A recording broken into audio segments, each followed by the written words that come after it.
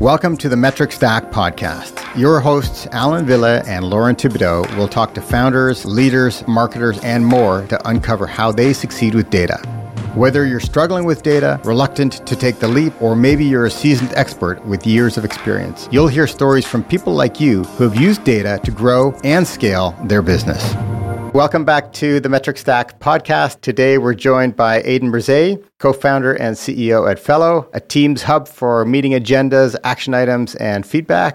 Definitely a pandemic success story in the making here as well. I'm also joined by Lauren Thibodeau, and my name is Alan Villa. Aidan, super happy to have you on the show today with us. Yeah, this is exciting. I like that I get to be on a podcast as opposed to hosting it every time. Yeah, for sure. For those that don't know, Aidan does have a 70th podcast right now. You've got a series of podcasts. What's the name of it so that everybody it's can called find the it? Super Managers Podcast. So Awesome. we focus on being like a more tactical resource for managers and leaders everywhere. Awesome. So go check it out. Definitely check it out. And what a perfect segue to our first question, Aidan. And great to see you and have you on the podcast. Can you, just in your own words, tell us about Fellow in a nutshell and maybe what sparked the idea?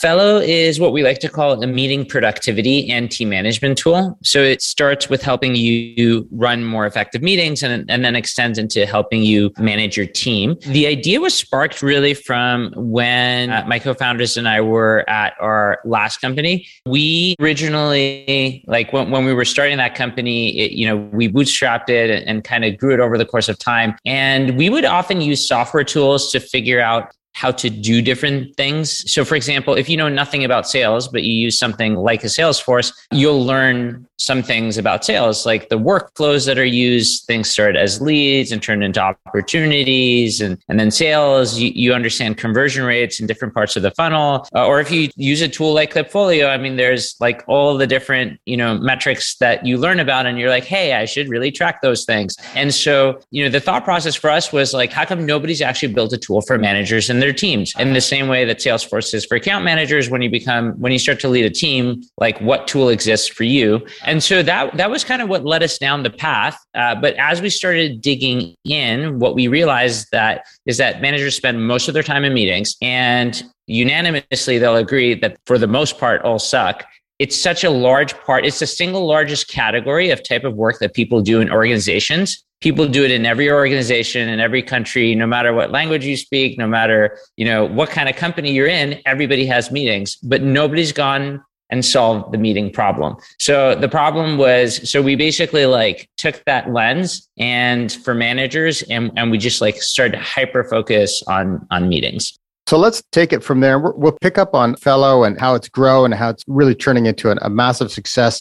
Let's start at the beginning. This isn't your first company. It's not your second company. You've always had a bit of an entrepreneurial spirit. Tell me about that. How did that begin? Who are you as a person? I don't know. I always maybe thought about starting companies as a way to do things that I didn't think were possible. I grew up in New York City, and the first business that I started was a snow shoveling business. Now, it's funny living in Canada saying that. New York City does get snow from time to time. And the thing is, when they get snow, nobody knows what to do. So that's where we came in as kids. And we had a really horrible business model. We would go to people and we'd say, hey, we'll shovel your whole driveway for $5. It's the cheapest, snow shoveling that you'll ever get. That's our competitive advantage. It's really horrible competitive advantage. And then, that transformed into this is really hard and it doesn't really work all that much. So my brother and I, we looked at, other things. We started day trading in the stock market for a while. We then started a web development agency. We thought we could compete with Yahoo, which was the dominant search engine at the time. So we started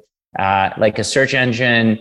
And this was all when we were in our teens, right? So this is even before university. And so we've just been doing things like that for a long time. None of them became, huge successes, but we've just been used to starting things and if it doesn't work, start the next thing and then start the next thing. And then eventually some of them worked out. I love it. You're now co-founding another company, again, in the family. You're working with your brother. How do you make that work? When you're working day in, day out, things are going up, things are going down. It's a roller coaster. That's a good question. Like most people will say, don't work with family. And I generally agree with that. It's probably not in a world of infinite people, except for What's interesting is like Amin and I are extremely complementary. We'll watch the same movie and we will come out with completely different conclusions on what happened. We are as opposite as you can be from that perspective, super complementary. We have a lot of similarities. We're both very stubborn, which is like a hard trait to deal with if you're both very stubborn and work together. So we started this company in the online survey space. We were building this product called Fluid Surveys. That's when we actually spent a lot of like very intensive time together. So we spent almost 7 years building that company. And so we just like developed a framework. We learned that like if we're both responsible for the exact same thing, that doesn't work very well. But if we both have areas of ownership and we trust the other person to like really own that area, then that works out really, really well. And then we also determined a philosophy around how to resolve conflicts. I mean, it's pretty simple. We have this thing where we ask each other on a scale of 1 to 10, how important is it for you for us to go your way? And, if I'm like, a 4 and he's like an 8 or a 9, then, it's very simple. We'll go with him. But the thing is, you have to answer that question accurately. You can't say 8 or 9 every single time. That doesn't really work. Yeah. So I think like that's worked out really, really well. It just comes with a lot of trust. We both think very highly of each other, or I think he also thinks highly of me. But yeah, so through that kind of procedure, it's worked really well. And again, like we went at it. This is our 3rd major company, 5 different products that we've worked together on. And, as long as he will keep working with me, I will keep working with him. Love it. And so let's get into kind of your company days and shift gears a little bit and start to unpack the metrics. So let's start with bootstrapping. Back when you were doing that in the early days of Fluidware, what were some of the metrics that you paid the most attention to in those early days? I would say that you have to remember, we started that company in 2008, sold in 2014, which is a long time ago. Can you believe that's 6 years ago now, which is insane. But back then, I can't say that I'm almost embarrassed to say like how not data driven we were back then. Like obviously, it's just like when I compare the way we are today versus the way that we were back then, it's night and day. At a high level, the things that we did track building the survey company was we were tracking things like number of signups. That was a thing that we tracked every single day. Wanted to make sure that kept going up. We tracked the conversion rate, how many people are converting into paid accounts. We track things like what kind of plans they sign up for. I think like back then we had like the Pro plan and the Ultra plan. We looked at the different and the Enterprise plan. We looked at the different mixes that existed. We obviously looked at traffic. We looked at sales per salesperson. We looked at churn rate. We also looked at some things like survey deploy rate, like how many people actually who created an account actually launched a survey. That's what I would say. Like it was a lot of our metrics were largely around top of the funnel things, traffic to the website, search volume, things like that. And then conversion into paying customers, MRR. And so very, very kind of like high level metrics that today I would consider unsophisticated.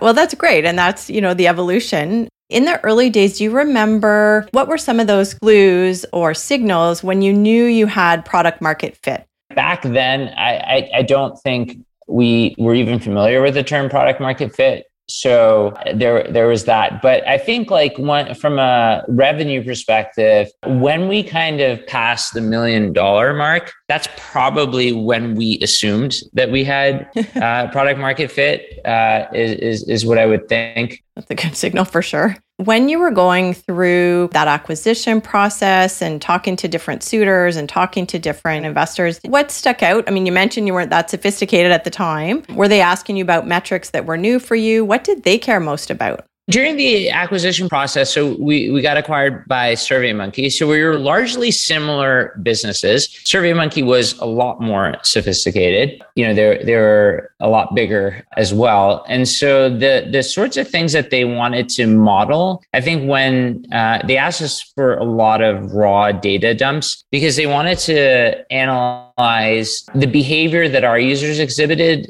versus the behavior that theirs exhibited. And they wanted to see like how similar it was. For example, it was very interesting. Like when we were looking at our churn rate, and I'm not going to remember what it was, but the thing is, like, a lot of people in the survey space tend to churn after the first month. And the reason is, like, you're going to do a survey. And so you come in and you're like, I'm going to sign up, do my survey within 30 days, and then I'm going to cancel right afterwards, right? It's not evident that you're going to need a tool past the first month. So we generally had what I would consider to be a high churn rate. And we kind of always looked at that and was something that we weren't super proud of. But what we learned was SurveyMonkey had similar behavior. So that actually didn't scare them off. But the thing that we learned they looked at of the ones that stuck around for 3 months, that's what they started to measure their churn rate for that. So they kind of looked at it as two funnels, which is how many people make it past 3 months. And then from those that make it past 3 months, what is the churn rate? And so that was a very interesting way to look at things. I guess it's somewhat a proxy for activation, but it's interesting, behavior has evolved over the course of time. So I think I'm not super current with exactly how they do things. I mean, you can go to their website and check it out. But I think what's changed now is that if you get the annual plan, it's the same as if you paid for the monthly plan for only 3 months. It's something crazy where you might as well get the annual plan. And then what ends up happening is if you get the annual plan, you're likely going to have more surveys because then you think, well, I already have it, might as well do this and that.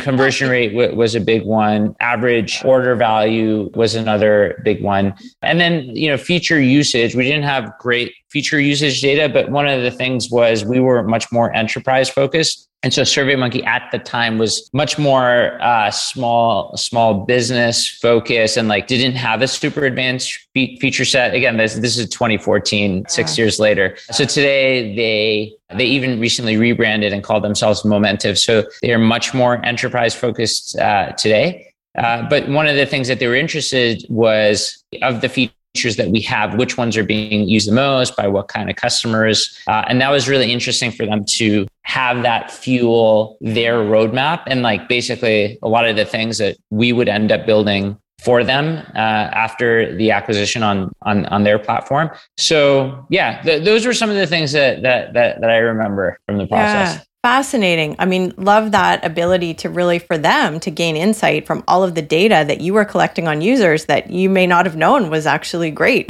in terms of the behavior that you were driving on those things. The other thing that struck me was, you talked about almost segmenting that data, your churn data of the folks who churn before 30 days and the folks who stick around after 3 months, because that's super different, their behavior. Did anything you kind of learned in that first process, if we fast forward and start to shift and talk about Fellow now, where, you've really raised a huge amount of funding already or significant amount of funding, your seed round, I think 8.5 million. Did anything you learned in kind of those earlier metrics discussions with investors come back to help you or maybe even hinder you as you were raising for a venture-backed? This is interesting. And on the fundraising round, we'll probably have, depending on when this gets published, there will be some new information. And so that number will end up being a lot higher. But what I was going to say, yeah, so in terms of the way that we operated, I mean, there's a few things to talk about. One is, what investors look at a seed stage startup, and then what investors look at a Series A stage startup. And they are very, very different. Yeah. Tell us about that. Do tell us, because that'll be interesting.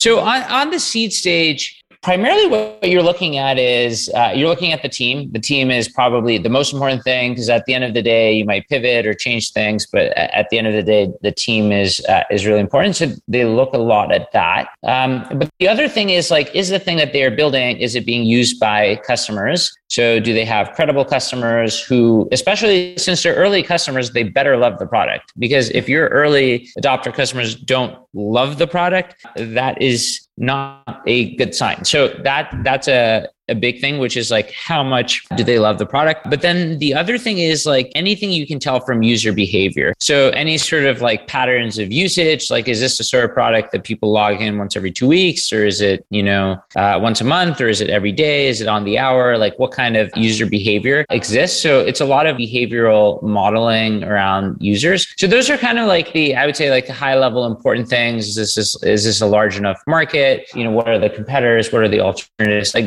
those are the things that people look at. Things change a lot when you are in the next stage looking for a Series A, because now it's much more like the assumption is you're past product market fit. The assumption is like you figured out a lot of these things. You're at a significant sort of revenue level. So the things that people tend to look at are things like the burn multiple. So for example, for all the money that you spent in sales and marketing last month, how much new ARR were you able to add this month? And that's kind of like an indication that the bigger you become, when you're a publicly traded company, that multiple should eventually get closer to 1-to-1 and maybe even one day dip below 1-to-1. But when you're a Series A company, maybe that number, like a more healthy number for that, for example, might be closer to 2 or under 2. Then there's the payback period. Like this is a really important one and kind of an indication of, is this company ready to scale? So the question is, from what you spend on sales and marketing, and this is not just like what you spend on ads, it's also salaries, kind of like very fully loaded.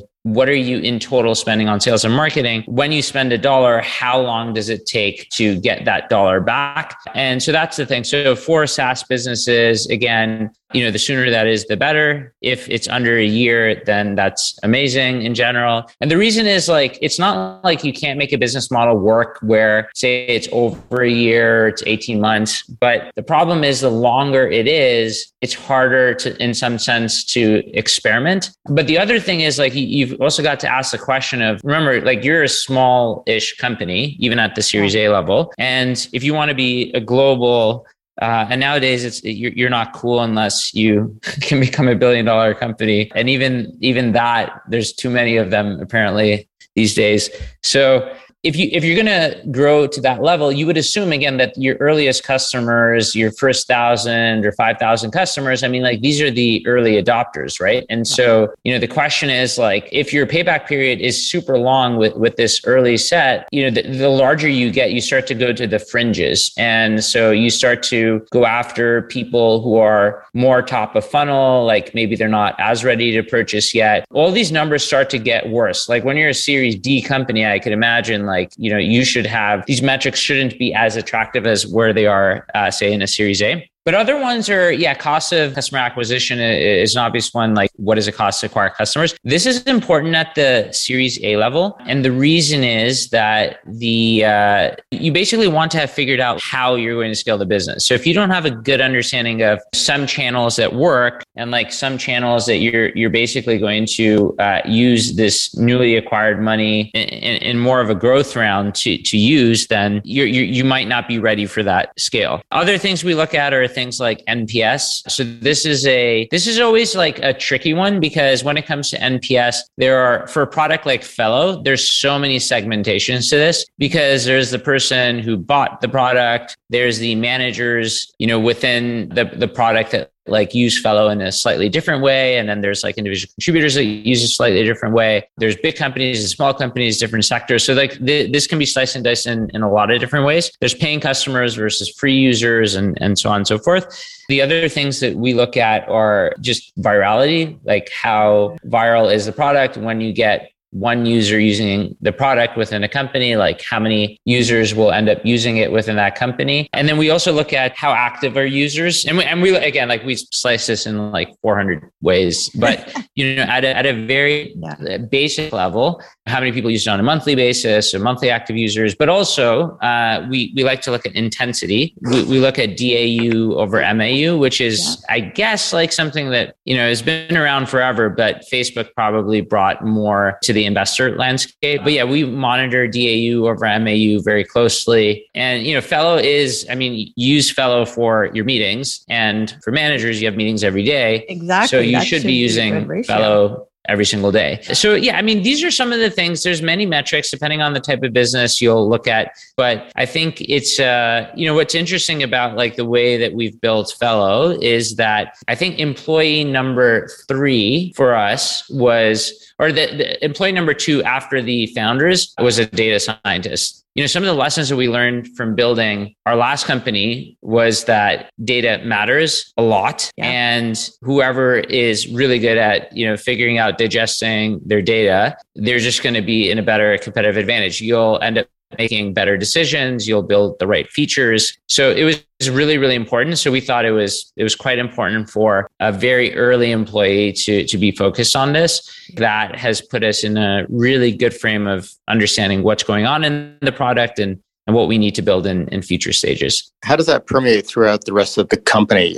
So when you're talking at all hands or when you see decisions being made by some of the other employees at Fellow, how does data come into play and what's the culture around that? We're very, very data oriented. But the thing is, like, what we like to say is we are data informed, not data driven. And the reason is that it's always great to get data. But the problem is until you are at an enormous scale, some of the slicing and dicing that you want to do, you're going to get to smaller and smaller data sets, depending on, how deep you're going. And so anecdotes are actually really important. So we also like to talk to customers a lot. A measure for us is like, are what customers saying reflecting what's in the data? Like, can we bridge those two sources of information? And if we can't, that means that we should dig a little bit further. So I think like that's a thing that matters. The other thing is that, data is some of the ways, for example, we make sure that data is reviewed on a weekly basis. We have an asynchronous meeting that we call our weekly summary. And so what happens is all the leaders write a paragraph about what happened in their departments. But also we have a bunch of metrics. Everybody is responsible for grabbing those metrics and gathering them in one place. So we have a snapshot. And then we send out this information by email. I write a Sunday email to everybody. And so we have a bunch of this information there. But then the other thing that we do is we also review it in our weekly business review, which happens on Mondays. So it's constantly being looked at. And then we also have quarterly business reviews where we like evaluate each department. And we basically,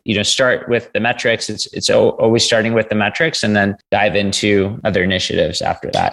And this feels to me like one of these little podcast gems here. You're in the business of making meetings more productive and more efficient. And, here you are sort of proclaiming that, every Monday you've got this meeting and it's got this set agenda. But, the process ahead of that actually made sure that it was a productive meeting and that there's, sort of continuity with the way these metrics are presented. So anyways, I think that's great. I think that's something that more companies should be doing.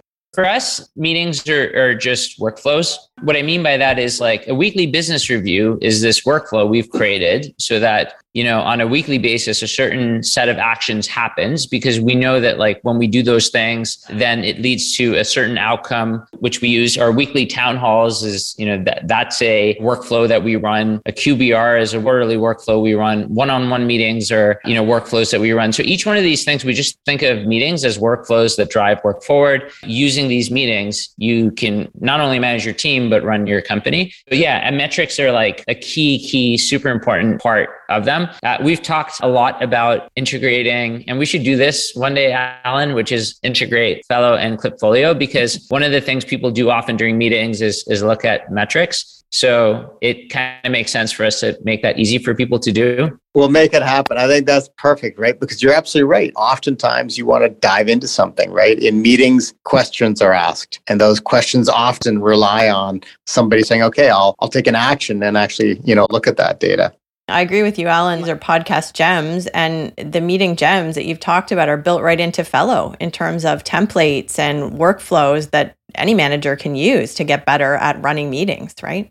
What you're doing with this podcast, but also what you're doing with the product is we're basically doing the same things. We're basically teaching people how to take best practices and use them to make better decisions, to run better teams, to manage the company better. So yeah. And again, like this is stuff that people have figured out. So why invent things from scratch? If you know that these are the sorts of metrics that people look at. And by the way, like we haven't even talked about benchmarks. This is a super interesting one. Actually, when we talk about investors, this is a funny thing because especially in SaaS, this stuff has become so standardized. I mean, you can go look up public company ratios and metrics everywhere. You probably know the data sources better than I do. But the other interesting thing is now we have investors who sit on our board and they're like, you know what, that metric there, you guys can do way better. We're like, what do you mean? I'll introduce you to this person from this company and they're doing way better at that than you are. You should talk to them. So this is, it's very interesting, right? So if we start to speak the same language in terms of metrics, then it's very easy for us to be able to learn from other sources as well, even if they are very different businesses. So I think, metrics kind of allow us all to speak the same language. And I think that is something that has changed over the past 10 years, in my opinion. I think people have become much more data literate, especially SaaS companies have shared a lot of data and a lot of know-how. A lot of the conferences that folks would attend, metrics was a fairly heavy talk track. So, this is all good. This sort of standardizes and elevates kind of the learning and our ability to sort of benchmark and learn from each other. Completely. And let's actually take that into metrics for managers. We've talked about SaaS metrics. There's lots of good benchmarks. What about metrics that you would recommend aspiring leaders and managers focus on? What should they care about in terms of their own metrics? The larger your company gets, the more you can do fun things around this. We're not thousands of employees just yet. So it's a very different sort of set that we would look at. I mean, things that we look at internally, I can talk about it in two ways because I think it's interesting. I'll talk about what we have seen, what we do, but also what we see our customers do. And some of what they do is quite impressive, especially at the large scale. But, very basic ones are eNPS. Everybody should do eNPS. It is enlightening. There's benchmarks for it. And then it can also help you improve your company over the course of time. For managers, what we like to say is managers should be rated on two things. One is how often do people stay? People that report to this manager, do they often stay with the company or do they leave? This is an important one. But also you don't want them to stay with that manager in theory forever either, right? You want them to be promoted and advance in their career. So that's another thing you want to track. When you're making offers, it's nice to keep track of like offer acceptance rates. How well are you doing in your recruiting process? Because we're such a meeting focused company, we like to look at meeting feedback scores, but also what percentage of meetings have agendas in advance. Ideally, that number should be very close to 100%. But in terms of larger companies, they do some really interesting things because say you are you have thousands of people working there. There's so many things that you can now track. You can track things like promotion rates and you can segment that from different sources like referral sources. How did these people get into the company? Like what managers did they report to? You can then look at things like performance scores because, if people are evaluated on performance, you can take something as basic as a performance score and then measure it against, well, these people took this type of onboarding when they first came into the company and like these other people didn't.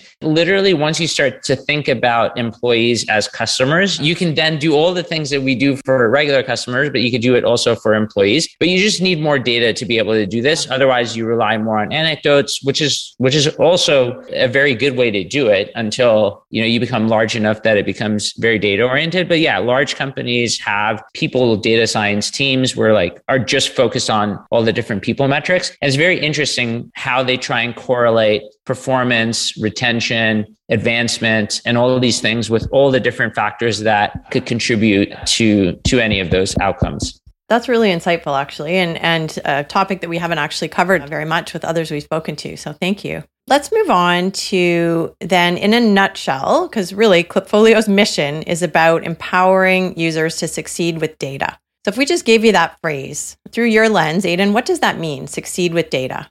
Data is just, a reflection of how any system works.